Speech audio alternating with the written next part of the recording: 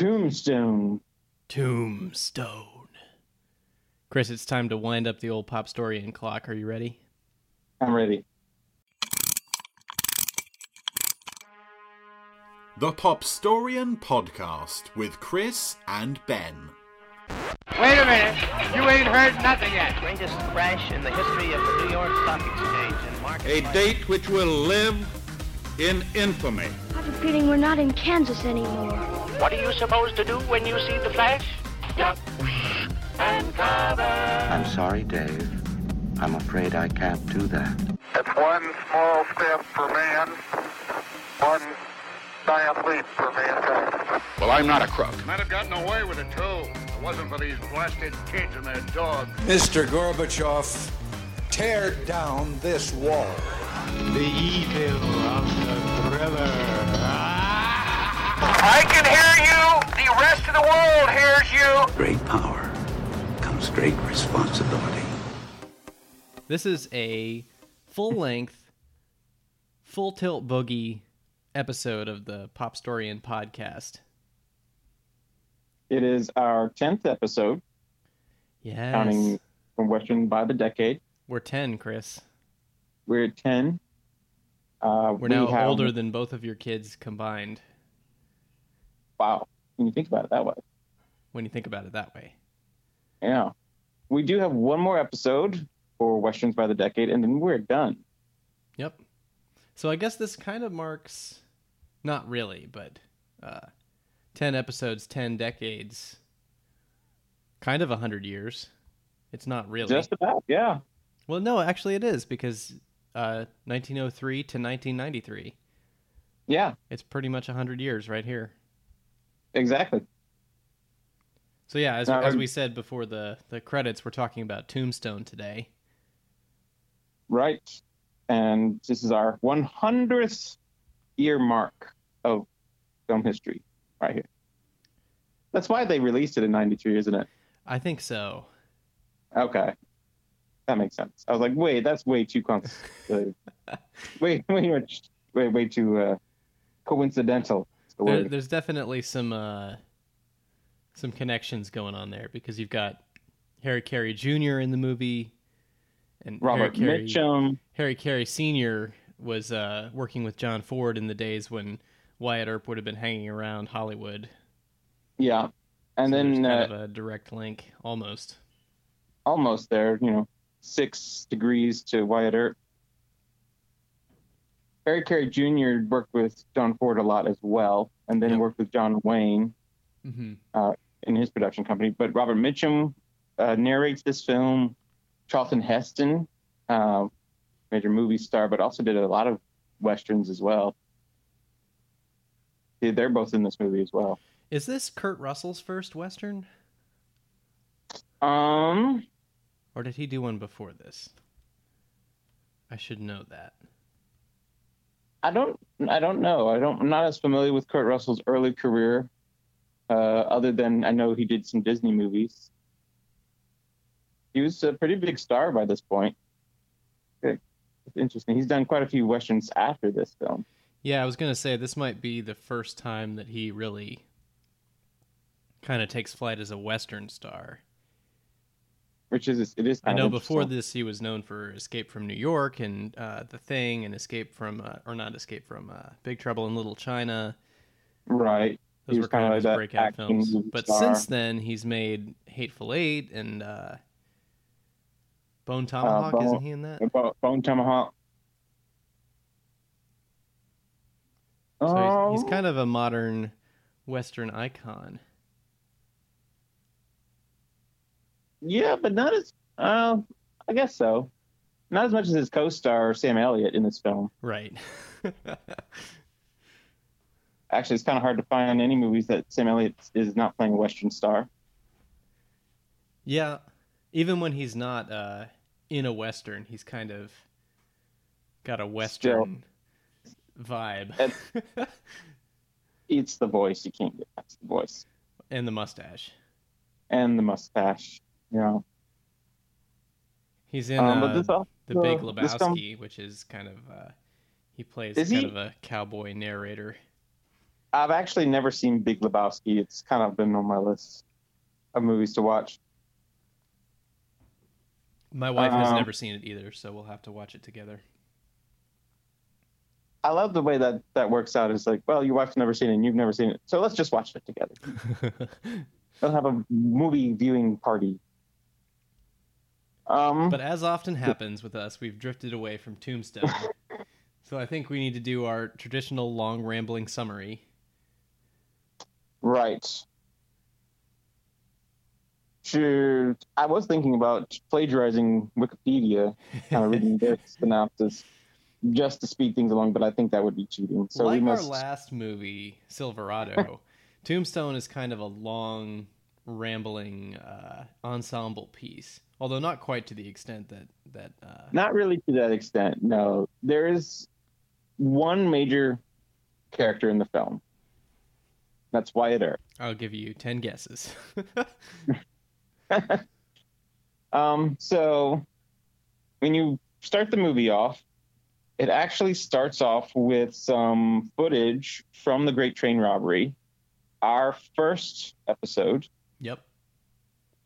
And they talk about the Cowboys, which in the film, I believe they kind of describe them as one of America's first organized crime syndicates. Right, yeah. And so you kind of see them, you go, and they end up in this town ready to ambush this Mexican couple who has just gotten married. Mm-hmm. And apparently he had killed two of their compatriots, and they're there for revenge. And so they then in turn massacre the entire wedding party. Yeah. And right down to the priest in the end. Well, the priest is last. He starts yelling at them from the Bible and tells them that vengeance will rain down on them. And then he is killed. And was it Michael Biehn? Is that how you say his name? I believe so. He plays Johnny Ringo, and he translates this as a part from Revelation where a pale rider will come. Right. And Johnny Ringo being a real historical figure. Is he? I have not done that research on that. He is. I don't think he's popped up in our previous. He didn't pop up. Wyatt Earp. He didn't pop up in My Darling Clementine. I have not done a whole lot of the research for Wyatt Earp on this episode. Yeah, we did a lot of.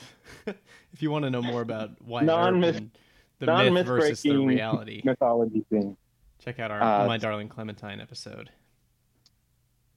Which that's another thing. This is our second historical-ish Western, and our second Western about Wyatt Earp. So a very different approach here.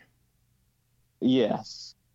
So anyway, this opening sequence feels almost spaghetti Western, though, in a way. The kind of it's definitely something that you couldn't have done before the revisionist Western era because of its brutality and just general maturity, I guess.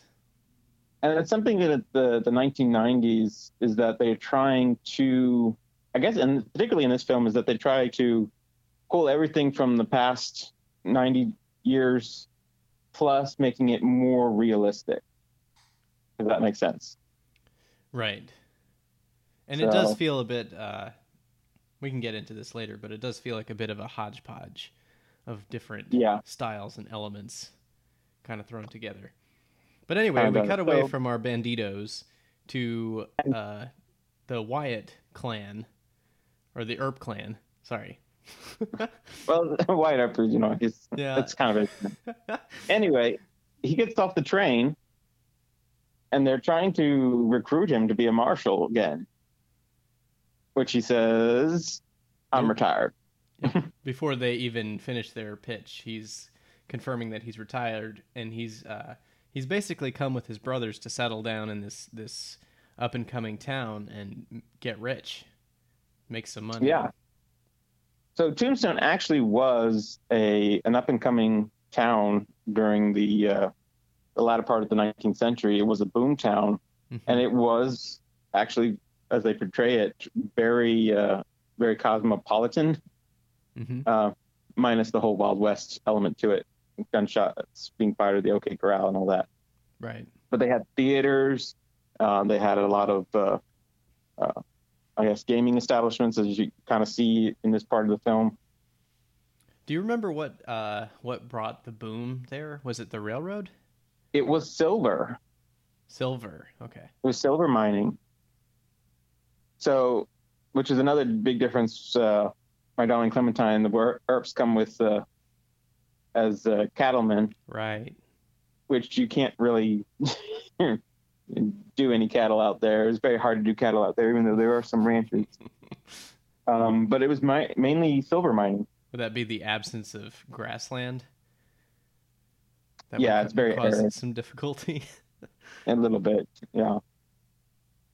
Plus, I think Tombstone is close to the desert, so. Mm-hmm. Anyway, moving on. He's reunited with his two brothers, Morgan Earp, or Morgan and Virgil, mm-hmm. who are played by Bill Paxton and Sam Elliott, respectively. Morgan Verge. And their wives, which we were introduced to Wyatt Earp's common law wife, who is apparently addicted to laudanum. She's having a rough time of it. Yeah. I'm trying to remember what comes after this part. I believe this is when they get involved with the Oriental, which is a saloon in town that's kind of known for its crookedness, I guess, and is also not super popular with the populace because of its crookedness. Well, it's just this one table guy who's played by Billy Bob Thornton. He's bullying everybody. Yeah, he's a bully. He doesn't deal straight. So no one wants to go in there except people who are really desperate and been thrown out everywhere else.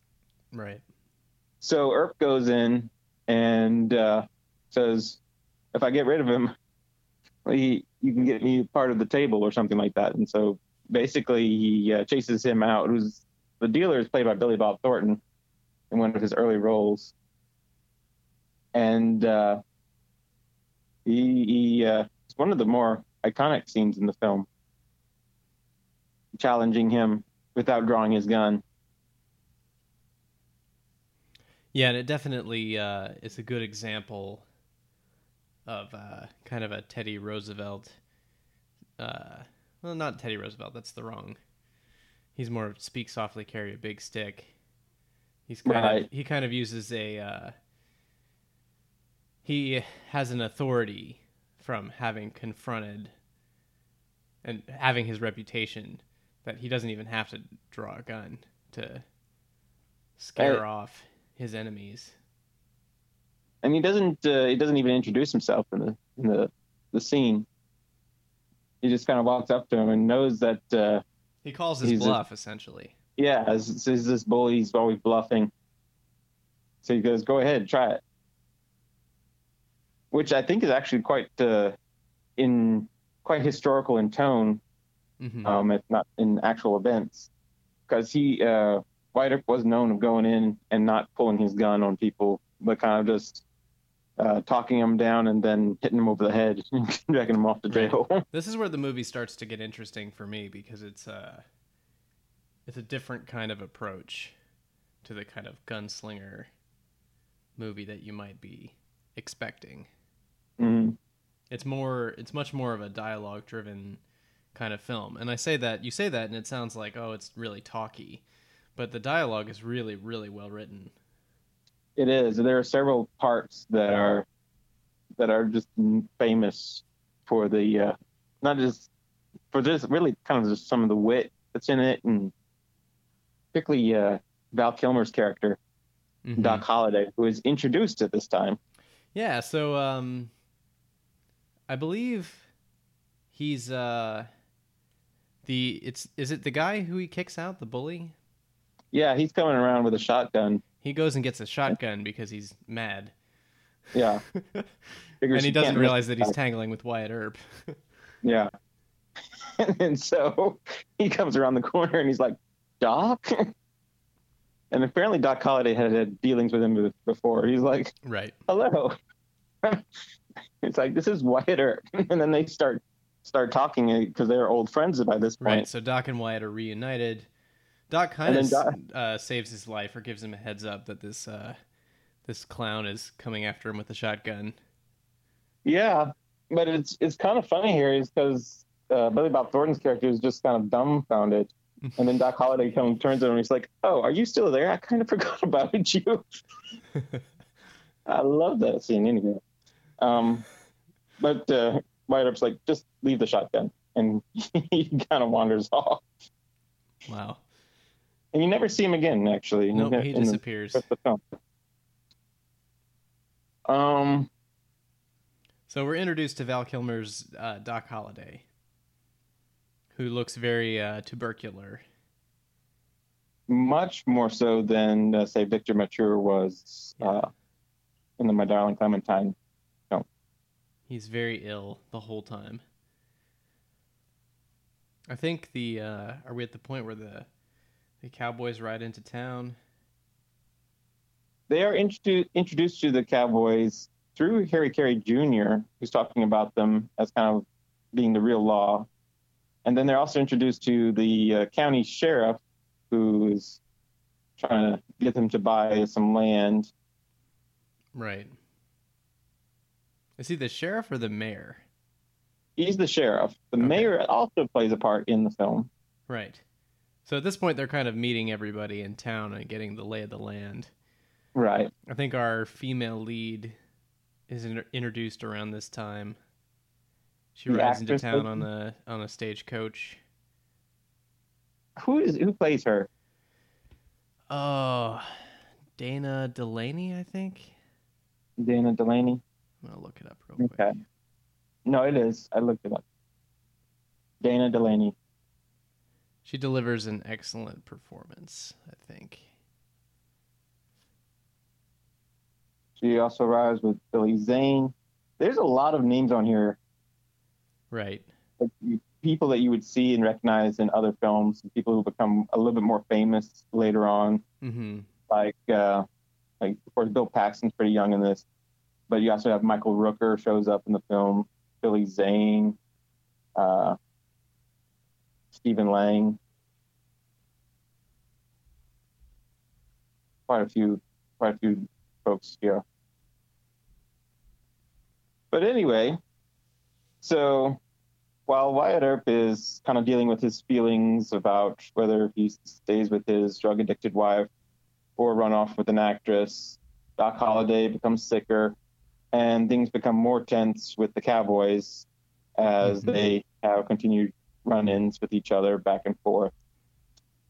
One particular event happens when I guess things really start rolling here with Curly Bill, who is the leader of the Cowboys, gets high off of opium and starts shooting up the town.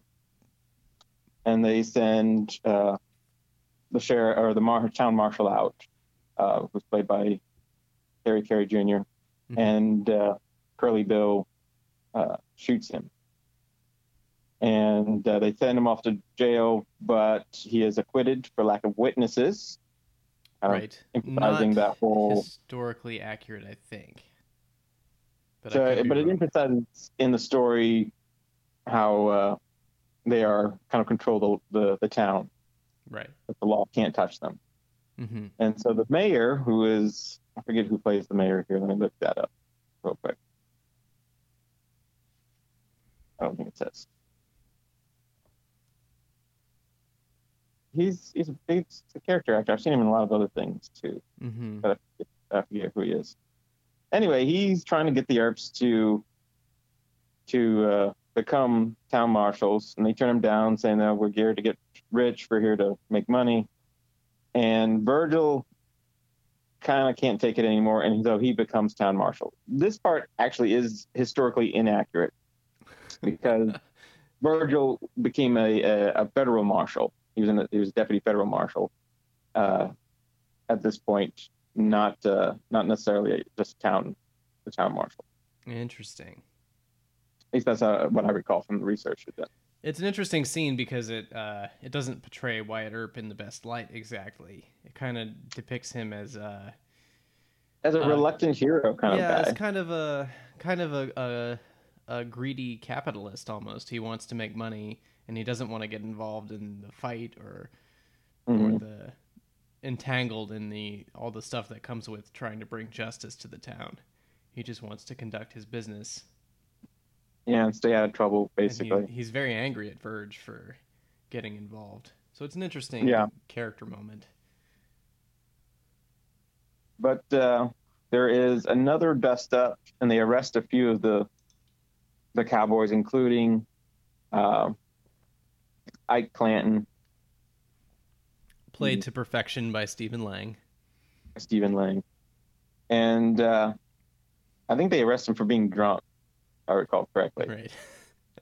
Right. There's several kind of almost everything coming to head, and things just kind of settling down.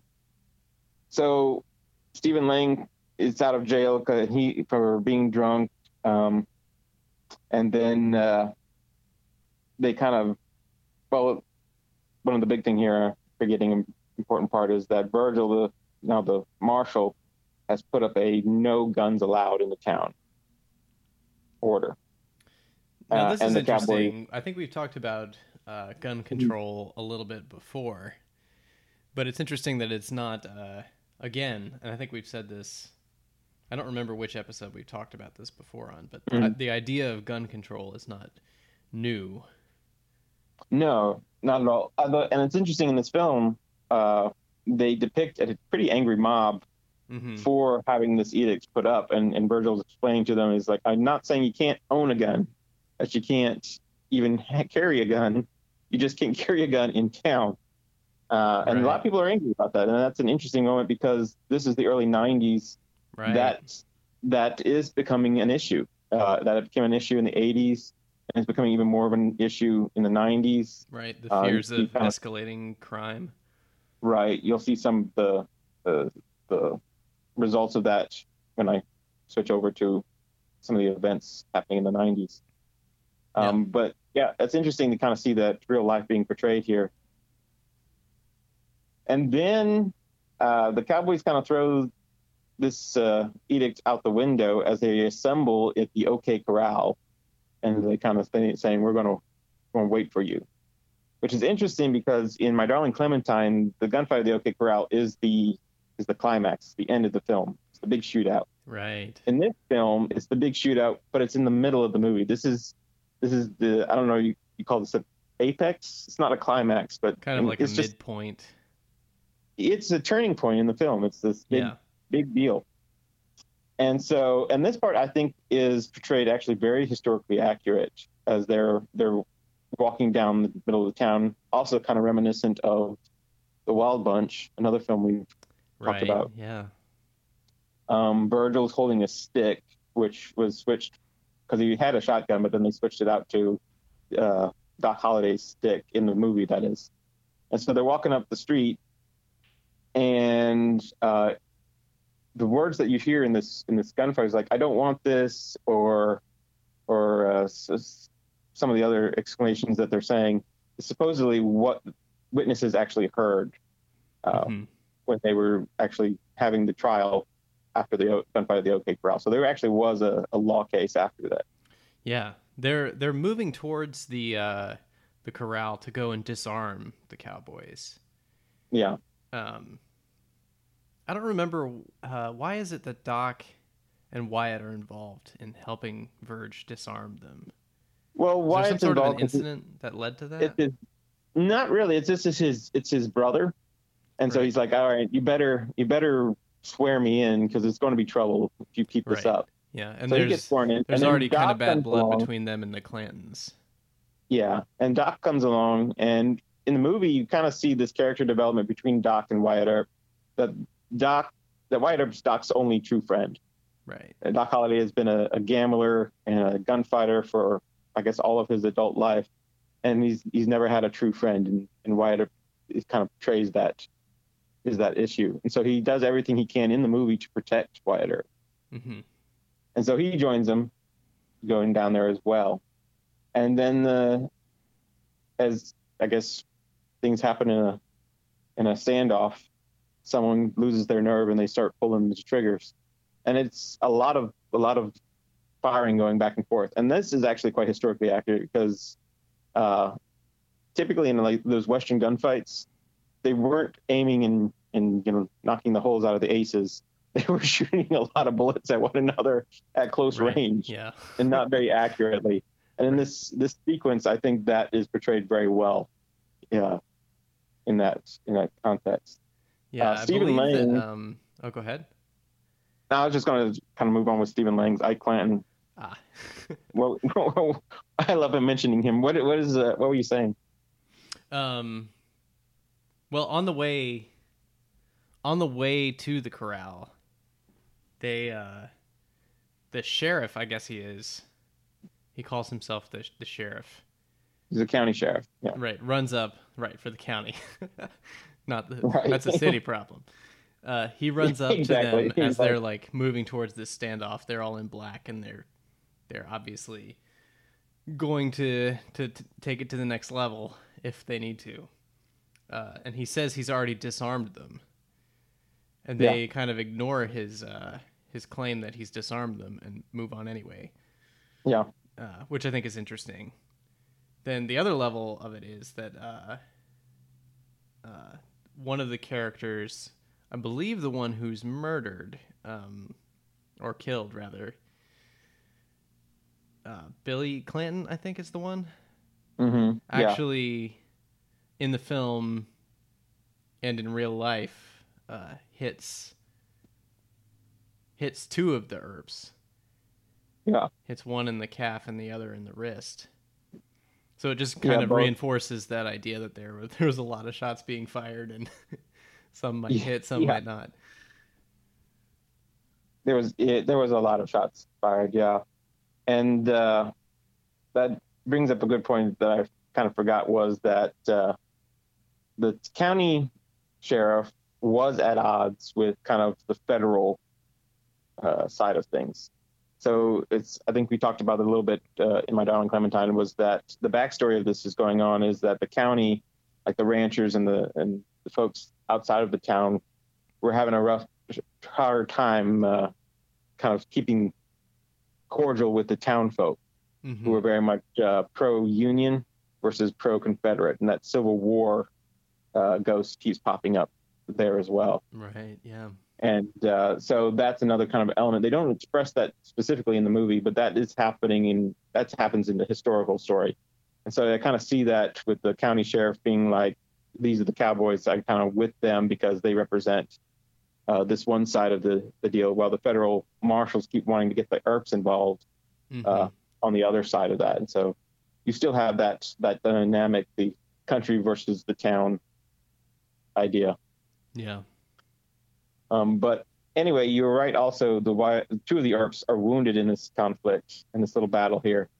And that will play a part in the next big scene, because the cowboys have their revenge. Because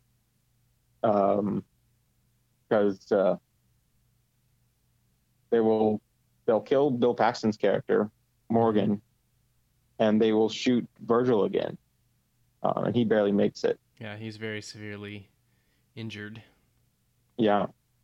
So Wyatt is kind of like, what can I do? And he tells him that it's over. He rounds up all his family, and they ride past the cowboys, and they say, well, it's over. And the cowboys are not willing to leave it there, so they send out assassins for them as well. So you see, and break into their family's dwelling. Well, that happens when they kill Morgan and shoot Virgil, is that they also plan on killing their wives too. And they break down, open the door to shoot them. And that's actually an important part because, what's his name? Michael Rooker's character, McMasters, gives up the cowboys because he doesn't say you don't war on women, I guess. But anyway, they send Virgil and the women folk on the train away, And then Stephen Lang's Ike Clanton and another guy, I forget his name, are getting ready to shoot the Earps as they leave. And Wyatt Earp is behind them with a shotgun. And, he kills the one fellow, and Ike Clanton has survived so many parts in this movie. I love his character. Stephen Lang plays him amazingly well. Yeah, But he's definitely my favorite supporting character. In this film. He's very. The actor talks about trying to maintain a sense that he was not. Most of the documentation we have doesn't indicate that he was a coward, even though he's usually portrayed that way in films. So it's interesting, the kind of like combination approach that they go for, that he's kind of almost he pretends like he's a coward in order to wheedle his way out of being shot. And then he turns around and rallies up the cowboys. So he's kind of a wheeler dealer. In this case, he's sent as a messenger back to the Cowboys. Right. And this sets up the sequence of Wyatt Earp and his posse tracking down the remnants of the Cowboys. But really, at this point, still the Cowboys are pretty strong and goes after them. Mm-hmm.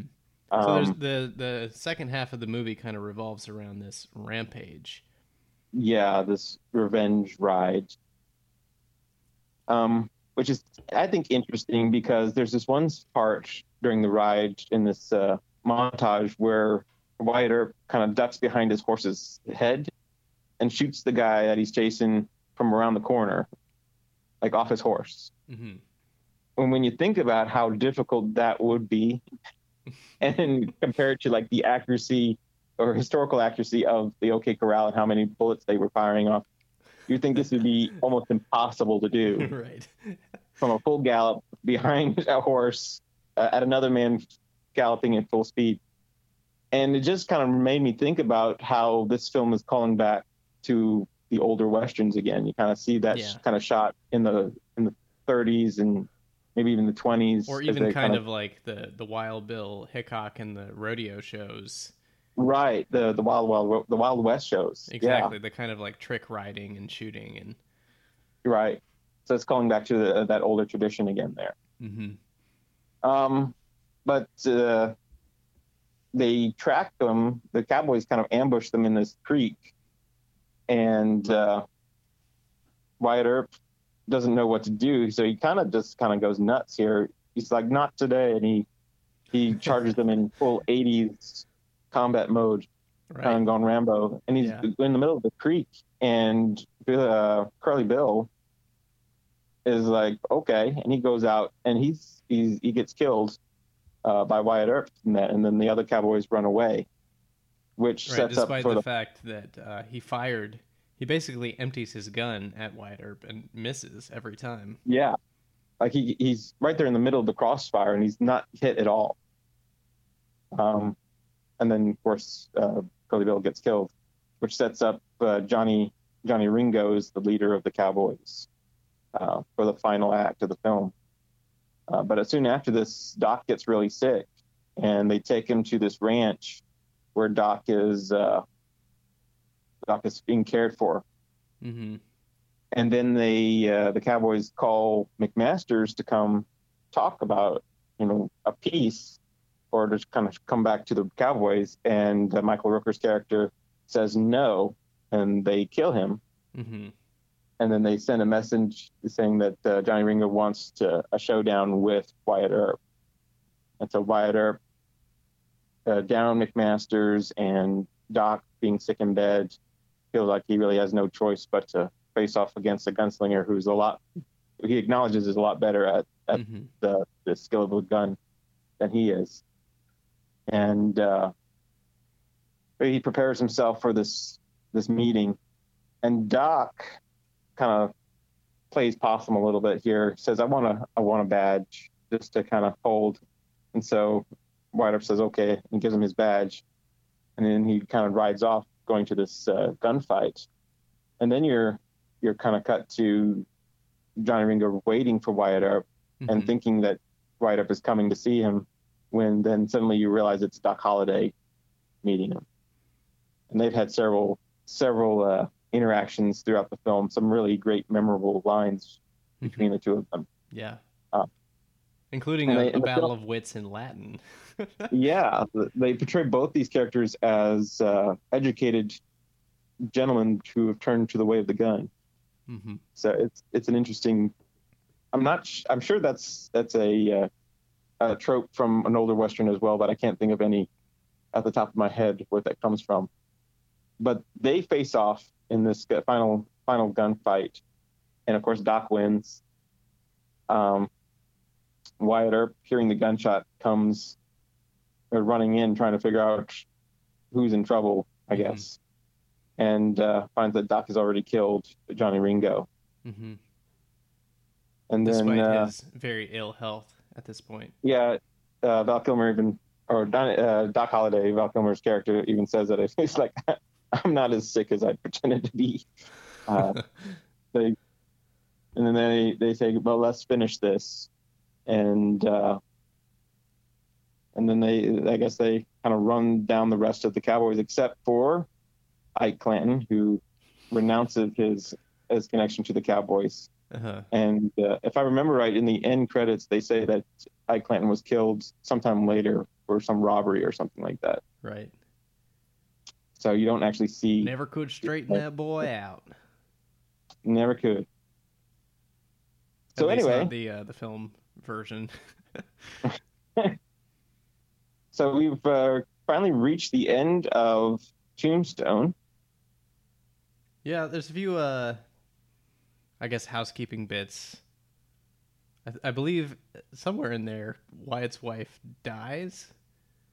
No. Or leaves him.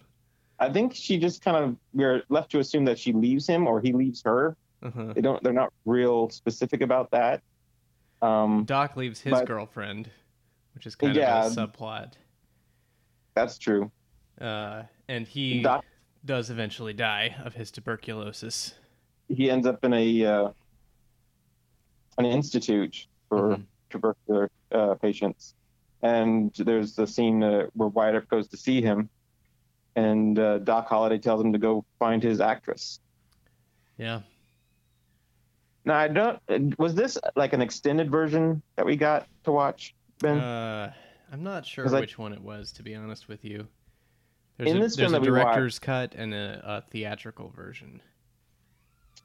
In this version that we watched, Wyatt Earp actually goes to a theater and finds the actress, Josephine, I believe her name, and they, I guess, run off together. Yep. It's kind of snowing, and then they have this romantic kiss moment. It's a very romantic thing. I don't remember seeing that the first time I watched the film, but it's been a very long time since the first time I watched the film, and this time. So I don't know if that was in the actual theatrical version or if this was the director's cut that we watched. We watched it on DVD, so I believe it is the director's cut. Okay. Which would make sense with your I have a question memory. for you, Ben. What director are they talking about when they say director's cut? That's a great question. So the director's audio commentary on the DVD is George Cosmatos. Yeah. Who's credited as the director on the film. But there's a little bit of complications on that. So should I get into the backstory? Yes, please get into the backstory of this. I think it's a classic. I actually enjoyed this film a lot more than I'd say most of the other films that we watched in the series. I agree. It's a classic Western. I don't know that it's one of my lesser favorites of the ones that we've watched. It's definitely in the bottom half for me. For me, it's in the upper half. Yeah. Yeah. I think it relies a little too heavily on nostalgia, and part of my reaction to it is I wasn't expecting, when you watch a movie about Wyatt Earp and the gunfight at the OK Corral, right? Your thought is always that the climax of the movie is going to be the fight at the OK Corral, because that's Right. kind of the way that we've been shaped to think of the event. Which most movies, that's exactly what happens. Right. I like the relationship between Wyatt and Doc. I think that's kind of what makes this movie special, is the relationship between those two characters that they created. And you need the second half of the story to tell that story through. Right. But the movie keeps wandering off into these other plots that aren't as engaging or aren't as well done. Yeah. I feel like they set up a lot of stuff with the cowboys that they perhaps could have explained better. Or we don't really follow the cowboys very much after that opening scene, where they were kind of like characters on their own without the Earp's involvement. But after that, I don't think they really appear without an Earp on the scene. Do you think that was because of the kind of confusion going on and the change of directors? I'm not entirely sure why. And it might not even be a legitimate criticism. It's just things that caught me kind of unawares. And those are the reasons that I wouldn't rank it as highly as perhaps you would. It is a very good movie. And an interesting kind of counterpoint to what Clint Eastwood was doing at the time, which was Unforgiven. Right. Yeah, he did. That came out the year before. Also kind of a legacy movie, but a different approach. Yeah. So this movie began life with a writer named Kevin Jarre. I assume it's pronounced Jar. It's Jarre. And he's actually the adopted son of a composer named Maurice Jarre, whose scores you've probably heard. He just did. He's famous for doing kind of rousing, high energy scores. I believe he does The Great Escape and Grand Prix and a bunch of large '60s movies. But anyway, Kevin Jarre is a writer, and he writes the script for Tombstone. And he was originally working with Kevin Costner to make a Wyatt Earp movie, and they had some disagreements about the direction that that Jarre was taking the script. Yeah, and they split off, and Kevin Costner went on to make his own Wyatt Earp movie, while Kevin Jarre was making this movie. And Kevin Jarre was assigned to direct, but by the time they got onto set, it became clear to most of the crew agree that he wasn't doing the best job of being a director, that he was sticking too close to the screenplay and not being free and taking too long to get the shots. The studio was anxious to get the movie made. Right. And so he's actually fired from directing his directorial debut, it would have been, after shooting only a few scenes. I think the scenes with Charlton Heston's character are the scenes that he directed. But then different sources claim that they reshot all of that anyway. So it's hard to know if he directed any of the movie at all as far as finished footage that we've seen. And the director they bring in is George Cosmatos, who's known for doing genre films, particularly some horror films. He's worked with Sylvester Stallone a couple of times, a couple of sequels, and big budget genre pictures like Leviathan, which is a kind of sci-fi horror. Yeah. Take on the Alien Predator type of genre. So he's not really the person that you would think of when you think of a Western. Yeah. And he passed away in 2005. So about 12 years after this film comes out. Yeah. And later on, there kind of became more and more whisperings that even George Cosmatos was not the one really directing the movie. That Kurt Russell took the reins and is kind of the one that got the movie made. And it seems to me, this is based on my limited research, So take it for what it is. It seems to me that Kurt Russell definitely was very involved, perhaps more involved than a leading actor normally is, in making decisions on Tombstone. He's come out subsequently since Cosmatos' death and said, I directed the film. I kept it a secret while George was alive to protect his integrity and his reputation because I respect him as a director, but I really just didn't want credit for directing at the time. And I was stepping up to the plate and kind of carrying the movie. Yeah. But some of his co-stars, including Sam Elliott, actually kind of back him up on that statement. Right. Some of the co-stars do, but some of them, nearly all of them, do that with kind of reservation. Mm-hmm. So there's some sort of controversy there. A lot of the behind-the-scenes footage that I've seen shows Cosmatos directing. And, of course, all that could be staged. So to me, it's a bit of a mystery. And I think there's probably some sections where there's some overlap. Yeah. But I'm not ready to completely dismiss Cosmatos' input and say that Kurt Russell directed the movie and Cosmatos was just a name to put on the marquee. Kind of like, it's similar to what people say about Return of the Jedi, which was directed by Richard Marquand. But people say that George Lucas held the reins so tightly as a producer that he was the one actually calling the shots. Or there's one or two Spielberg movies that people have said that about too. I can't think of which ones off the top of my head. But I'm not really sure, not having been there. And the reports from set vary. Right. And so, it is, of course, credible that Russell might have waited till Cosmatos had passed on before he revealed his true colors.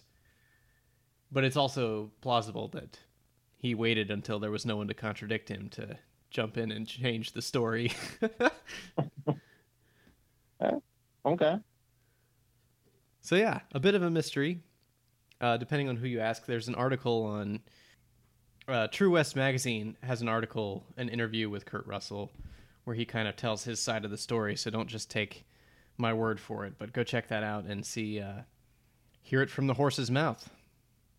So to kind of continue the alternate version, the Wyatt Earp movie that never was, or that was but was different. Kevin Costner went forward and made his Wyatt Earp movie, which is kind of more about the life of Wyatt Earp generally. Yeah. And it's a very big, long movie. I feel like Tombstone is kind of long. Wyatt Earp is much longer. I think Wyatt Earp is like twice as long. Yeah, it's a whopper. I've never actually successfully made it through Wyatt Earp, despite having good reasons to try. I feel like I've seen it once, but I don't remember if I made it all the way through. Yeah, it's a bit of a whopper. So it comes out 6 months after Tombstone. Tombstone was a hit, not a massive hit, but definitely in the top movies of that year. It makes $50 million at the box office, which is twice its budget of $25 million. That's pretty substantial right there. That's a respectable gross for a film. Now you think about advertising and promoting a movie of that scale, it probably costs around $25 million. But that puts you in the territory of, well, now we've made our budget back in the box office. Everything we make in home video is profit. And of course, home video was booming in this time in the 90s. VHS was king, and subsequently DVD and Blu-ray. So I'm sure the film has done quite well on the books over the years. Wyatt Earp, by contrast, cost about $65 million and returned something like $17 million, I want to say. I think it's a little bit better than that. I was just looking at the numbers. It's like $25 million. $25 million. So it's interesting they kind of like flip-flop there between $25 million budget, $50 million profit, over $50 million budget, $25 million income. It's a bit of a swap between the two. But of course, Wyatt Earp comes later, and it's like twice as long. So I guess that makes so it's a different sense.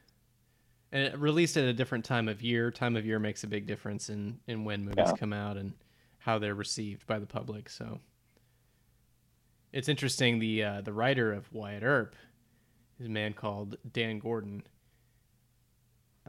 and Dan claimed that the picture was butchered by Costner and the studio, that they totally wrecked his vision of a life story for Wyatt Earp, and he actually writes a novel about Wyatt Earp. That's won a few awards and is out and around somewhere. So if you're interested in a novel about the life of Wyatt Earp, look for Dan Gordon's book. I'll probably try to look that up. I would like to find it and read it, but I've never found a copy of it. It's also worth noting that this is a pretty clear example. Both of these movies are pretty clear examples of with the Costamos Jar Russell dilemma and the Dan Gordon kind of refusing to accept blame for the failure of Wyatt Earp.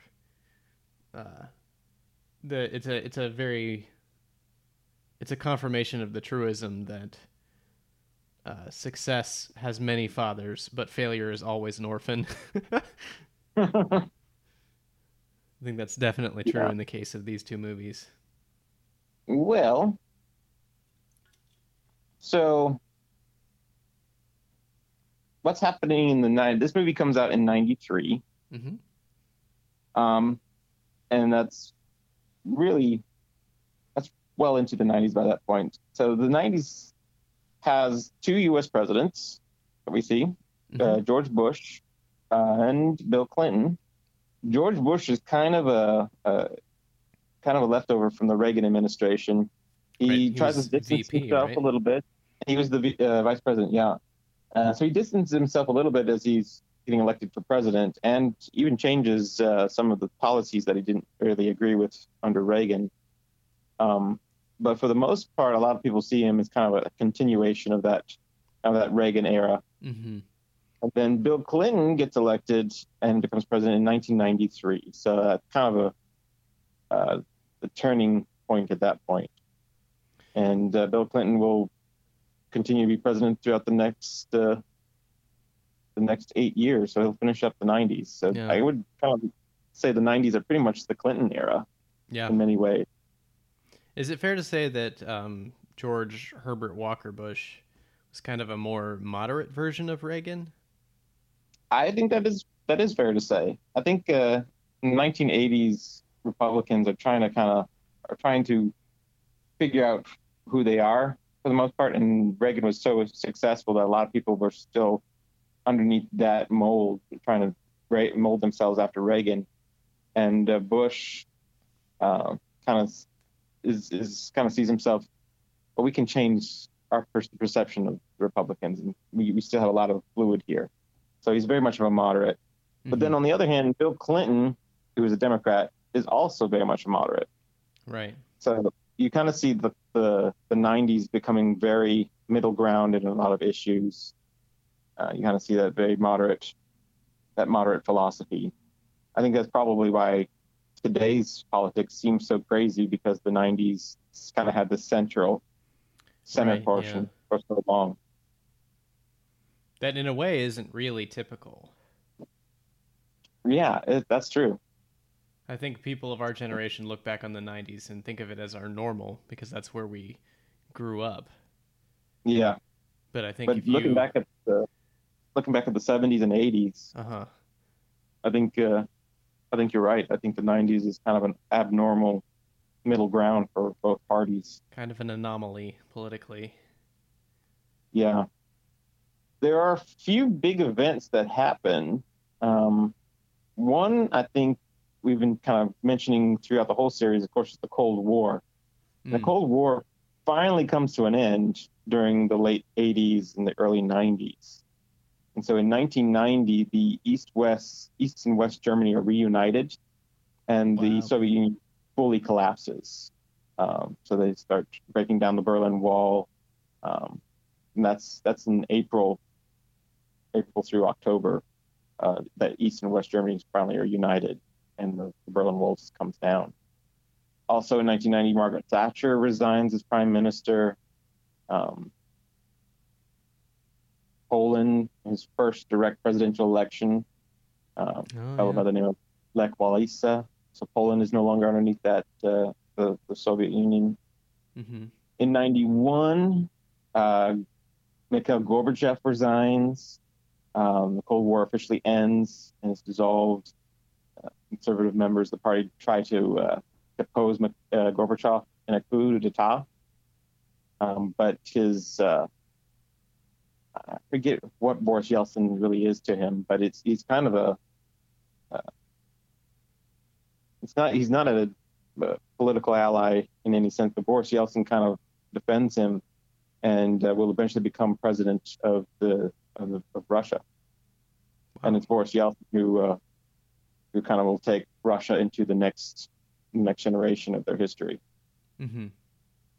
So that's happening in the early 90s there. Another interesting thing is technology. You see a lot of technology happening in the 90s.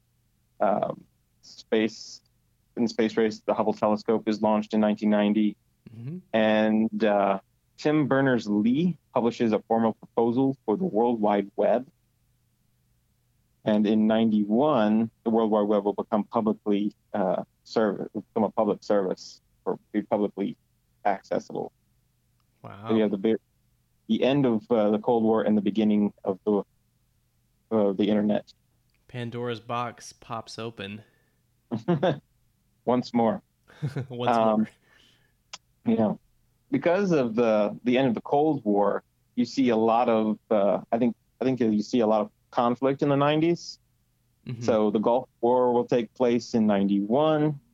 That doesn't directly connected to the Cold War, but I think Saddam Hussein, who had been kind of allied to the U.S.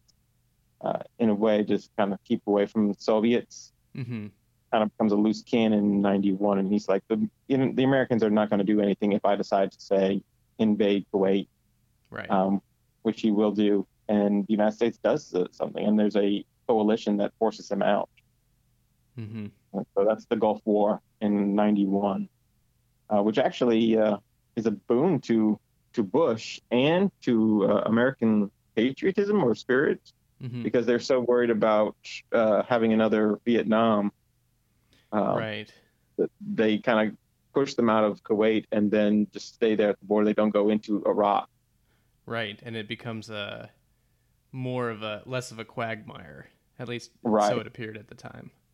So yeah, they have all these set goals. They accomplish all the goals. They say, "Yay, it's a victory," and they let Saddam Hussein continue running Iraq. So it's kind of interesting comparing the first Gulf War with the 21st century Gulf War. Yeah, very. We talked a little bit about the AIDS epidemic in the 80s, mm-hmm. right? Yeah, well, in the early 90s, in 91, Magic Johnson comes out and says that he had contracted HIV, which was a big deal because he is, I think, probably the first straight celebrity to admit that he had contracted HIV. Right. So that was a big deal because up to that point, a lot of public perception was that only gays had AIDS. Right. So this was a kind of a big deal, but this was more than a gay issue. It was a worldwide health issue. Yeah. And also, lead singer Freddie Mercury dies of AIDS in 91. Mm-hmm. In 1992, there's another issue that I kind of want to touch on before we move on. the Rodney King riots. So yes. Right now, we're been seeing a lot of riots or protests regarding police brutality, and this is not a new thing. In 1992, specifically police brutality and racism. Yes, Rodney King was a motorist in Los Angeles, and he was pulled over. Apparently, he tried to resist or something like that, and 4 police officers beat him to death. And this was caught on camera. And these 4 police officers were tried and then acquitted, which caused a huge uproar in the African American community and what they call the Los Angeles riots now. And that happened in 92. Yeah. So that's not a new thing. Amazing how we can still be dealing with the same issues today. Yeah, that's 30 years ago. Mm-hmm. We're still dealing with that issue. See what else before I'm kind of caught in the 90s, 92 and 93. In 93, the Branch Davidians have a standoff in Waco, Texas, where 81 people were killed, including the leader David Koresh, and that kind of sparks some of that conversation about gun control and different things like that. Mm-hmm. Don't Ask, Don't Tell is signed, which prohibits gays from openly serving in the military, but it requires that they can serve, but their commanding officers just can't ask them their sexual orientation, which is a compromise that Clinton worked out that neither side was very happy with. So It became a kind of pretty big political nightmare there. Russia and the United States continue to talk. They have a treaty, START 2, which talks about kind of bringing their nuclear weapons down again. Mm-hmm. The Oslo Accords are taking place in 93. Israeli and Palestine are talking about peace, which is a very big deal. Yeah. I think that may have been the first time the two had really sat down together and talked. Right. Wow. 94, the North American Free Trade Agreement goes into effect, NAFTA. Mm-hmm. That was a big deal for Clinton. And then, of course, the sexual harassment scandals started piling up, starting with Paula Jones, popped up in 94. And then by 1998, the Monica Lewinsky case will be in full swing. Monica Lewinsky? Who was that? You're joking, right? I am joking. So that was a big scandal, and I think that's probably been the most memorable part of Clinton's administration. Right, yeah. Which is kind of unfortunate when you think about some of the other issues that were coming up during the 90s. Yeah, a lot of interesting stuff. Also kind of connected to the Cold War, the Eastern European bloc, all those smaller countries that were part of the Soviet Union, start breaking up. Mm-hmm. Yugoslavia is breaking up in a number of different pieces, and so you have issues in Bosnia with ethnic cleansing, Kosovo in 98. Right, yeah. And there's some other things going on there as well. As Czechoslovakia will break up too, from Czechoslovakia, Czech Republic, and Slovakia. Right. But not nearly as violent as those other parts. And we talk about Bosnia and Kosovo.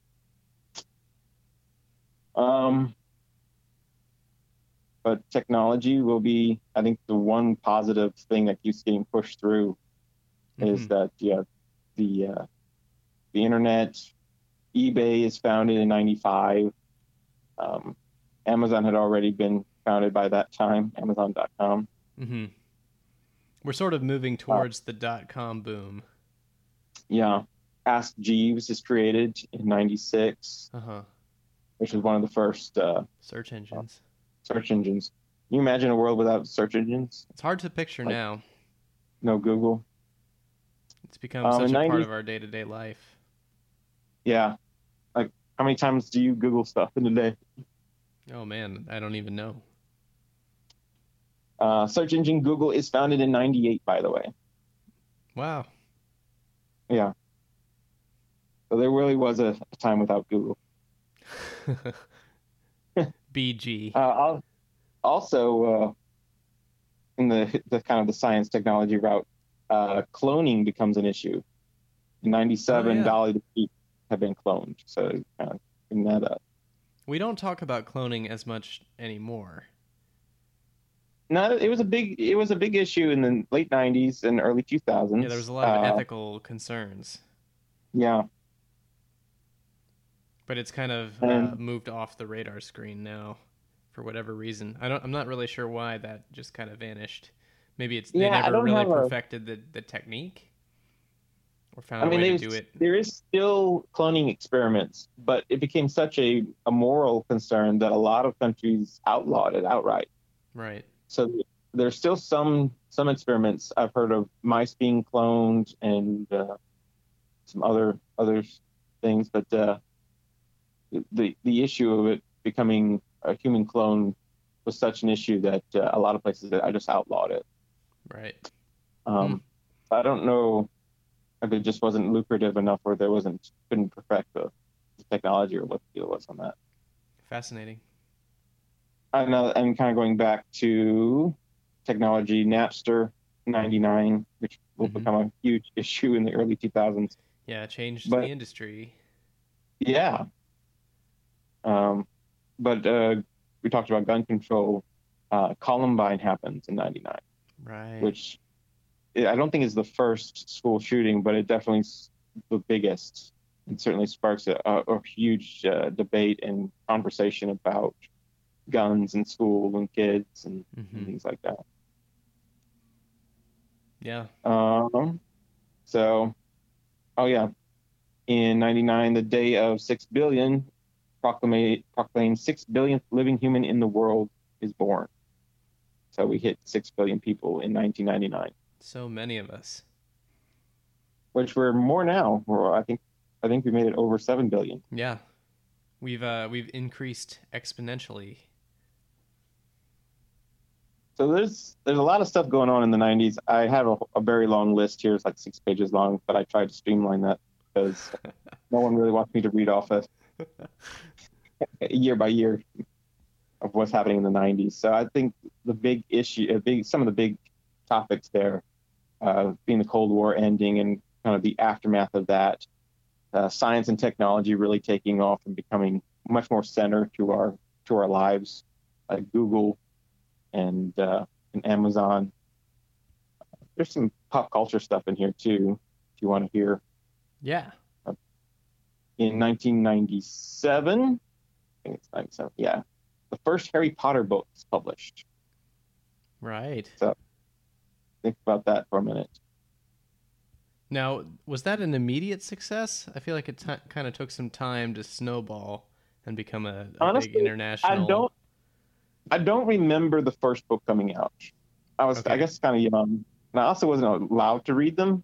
Mm-hmm. But, they had to do with witchcraft, so my parents were like, "You don't watch those, or don't read those, and later don't watch the movies." Mm-hmm. I remember one of the later books becoming extremely popular around Christmas time when they were getting ready to ship out, and there were like millions of copies already bought and hadn't even shipped out yet. Pre-sold. And it was I forget if that was the 6th or the 7th book. I guess there's not 7 books. I guess it was just 6. There's 7. Is there 7 books? Mm-hmm. Mark McGwire hits his 70 home runs to break the single season record, which actually has a big deal with rejuvenating baseball. Apparently, baseball as a sport had fallen off. Yeah, it kind of slumps a little bit. And then with the whole home run race, because I think Mark McGwire was racing with Sammy Sosa. Mm-hmm. Maybe I'm reading that wrong. But I think you're right. He made 70 home runs in a single season, which was the record at the time. Yeah, I remember I had his baseball card from a box of cereal. Oh wow! Then didn't he in the early 2000s? He had the whole steroid thing, right? I think so. Yeah. So I'll have to look that up. His record on the Hall of Fame was denoted with an asterisk because of that. Yeah. Tarnished, which I think caused baseball to kind of slump again too. Right. Everybody's like, "Oh, they're all on steroids." Baseball in general, that because of cable sports kind of rising in the 90s with ESPN gaining some market share, there's a lot of increase in action sports. BMX kind of becomes a thing. Oh, right. Yeah. So you have these these more high-speed, action-intense sports. And baseball has a lot of dead time. Yeah. Yeah. It's more of a slower sport in comparison. It's fun to watch in person. I haven't been able to sit and watch a whole game on TV, but it is a lot of fun to watch in person. I've been to a couple games. I will always fondly remember watching, I think it was the 2007 World Series where the Red Sox finally won. That was an enjoyable series. But that is the next decade. Yes, it is. I'm skipping ahead. Sorry. Yeah, you're skipping ahead. Kind of getting into our own childhood memories here. Yeah, we're both officially on the scene. Yeah. You were born in the 80s and I was born in the 90s. Yep. No, I guess no timeline would be, any timeline would be remiss for the 1990s without the Y2K scare. Yes. Do you remember that? I do remember that. So, yeah, I remember waiting up till midnight that New Year's. Yeah, I do too. Wondering what would happen. So, we're all still here. My family was not concerned about it. At all? No. They thought it was all hooey and we're not worried. I don't really remember. I don't think my family were all that worried because I remember most of my siblings and my parents had all gone to bed for that New Year's. But I was kind of concerned. I was kind of interested to see what would happen, if anything. Yeah, it did seem like there were some legitimate concerns. Also, that's my earliest memory of toilet paper hoarding being a thing, which is also relevant to 2020. Yeah, I remember a lot of people were buying toilet paper, and toilet paper was hard to find all of a sudden. I don't remember that. In 1999. 1999. At least where I was living. Maybe that wasn't a worldwide problem. Well, I'm sure it was. I just was 12 years old and not thinking about toilet paper that much. Well, I would have been 7 years old, and that was all I could think about. So there you go. Well, 7 years old. That's a big deal. Having plenty of PP. Yeah, I remember there was a lot of celebration. The 1990s were kind of an important time in film history because there's kind of an independent cinema movement for the first time. Yeah. Where the technology has gotten to the point where almost anybody can get access to a camera and produce some high quality footage.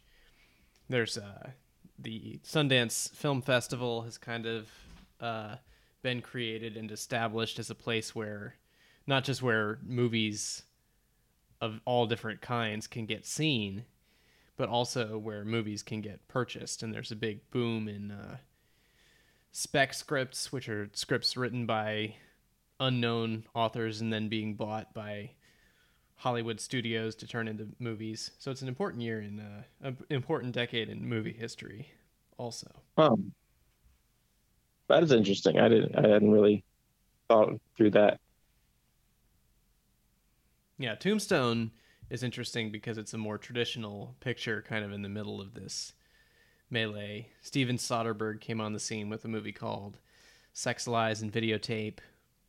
The Coen brothers becoming more established by this time, and we'll talk about them more in a future episode. But you're starting to see more and more independent cinema and cinema that's, I guess, less traditional and less confined by Hollywood standards. Yeah. Both in terms of content and in terms of technology. Because one of the biggest hits of the decade is a movie called Blair Witch Project, which was shot on little home video cameras. Some That's early right. digital technology. That was a big deal. It's a huge deal. Shot for very little money, made a great deal of money. Yeah. It was for a long time the highest. In fact, it may still be the biggest ratio of profits to budget ever.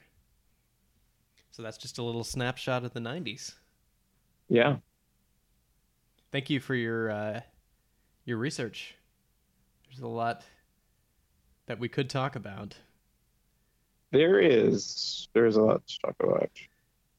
But I think we have we reached the end of our time. We have reached the end. Thank you so much for listening. Thank you for joining us. If you joined us way back on episode 1 with the Great Train Robbery, thanks for riding that train all this way with us. We really appreciate it. We've enjoyed having you along. There is one more episode, remember, Ben. There's one more to come. We're talking about No Country for Old Men for the 2000s. And I am very excited. I've never seen No Country for Old Men. No, I actually haven't either. So This is going to be exciting. A good time for both of us. Be sure to subscribe so you don't miss that episode. You can get your episodes downloaded automatically to your podcast player of choice, whether you're using Stitcher or Apple Podcasts or Google Podcasts or whatever tool you're using. Be sure to subscribe so you don't miss anything or any of our fabulous minisodes also. And tell your friends. Pass it on. We are on Twitter and Facebook, Instagram, and YouTube. We're like the legend of Wyatt Earp. The more you share us, the bigger we become. Okay. That kind of broke, yeah. That kind of broke down. We'll work on it. Maybe Wyatt Earp should become our new logo. Don't forget to vote if you want to hear me singing a theme song from the Aristocats. There's still a poll up on... Is it on Twitter? There is a poll on Twitter. The poll actually just says for you to watch Aristocats. I was suggested that you should live stream yourself singing it. Uh-huh. But I can put a new poll up if people want to see that. If you want to see that, then definitely reach out to us. Send us an email, popstorian@gmail.com. We're on Twitter @popstorian, on Instagram @popstorian, on YouTube @popstorian, Facebook Popstorian. Popstorian. Popstorian is basically the gist of what we're trying to say. I wish we could get like Morgan Freeman to say Popstorian for us. Popstorian. Popstorian. Morgan Freeman. All right. Probably enough. Bye. We'll see you next time. Bye. Thanks for listening to the Popstorian podcast. Be sure to subscribe. You can find us online at popstorian.com or on Facebook and Twitter. Tune in next time for more of the history of popular culture.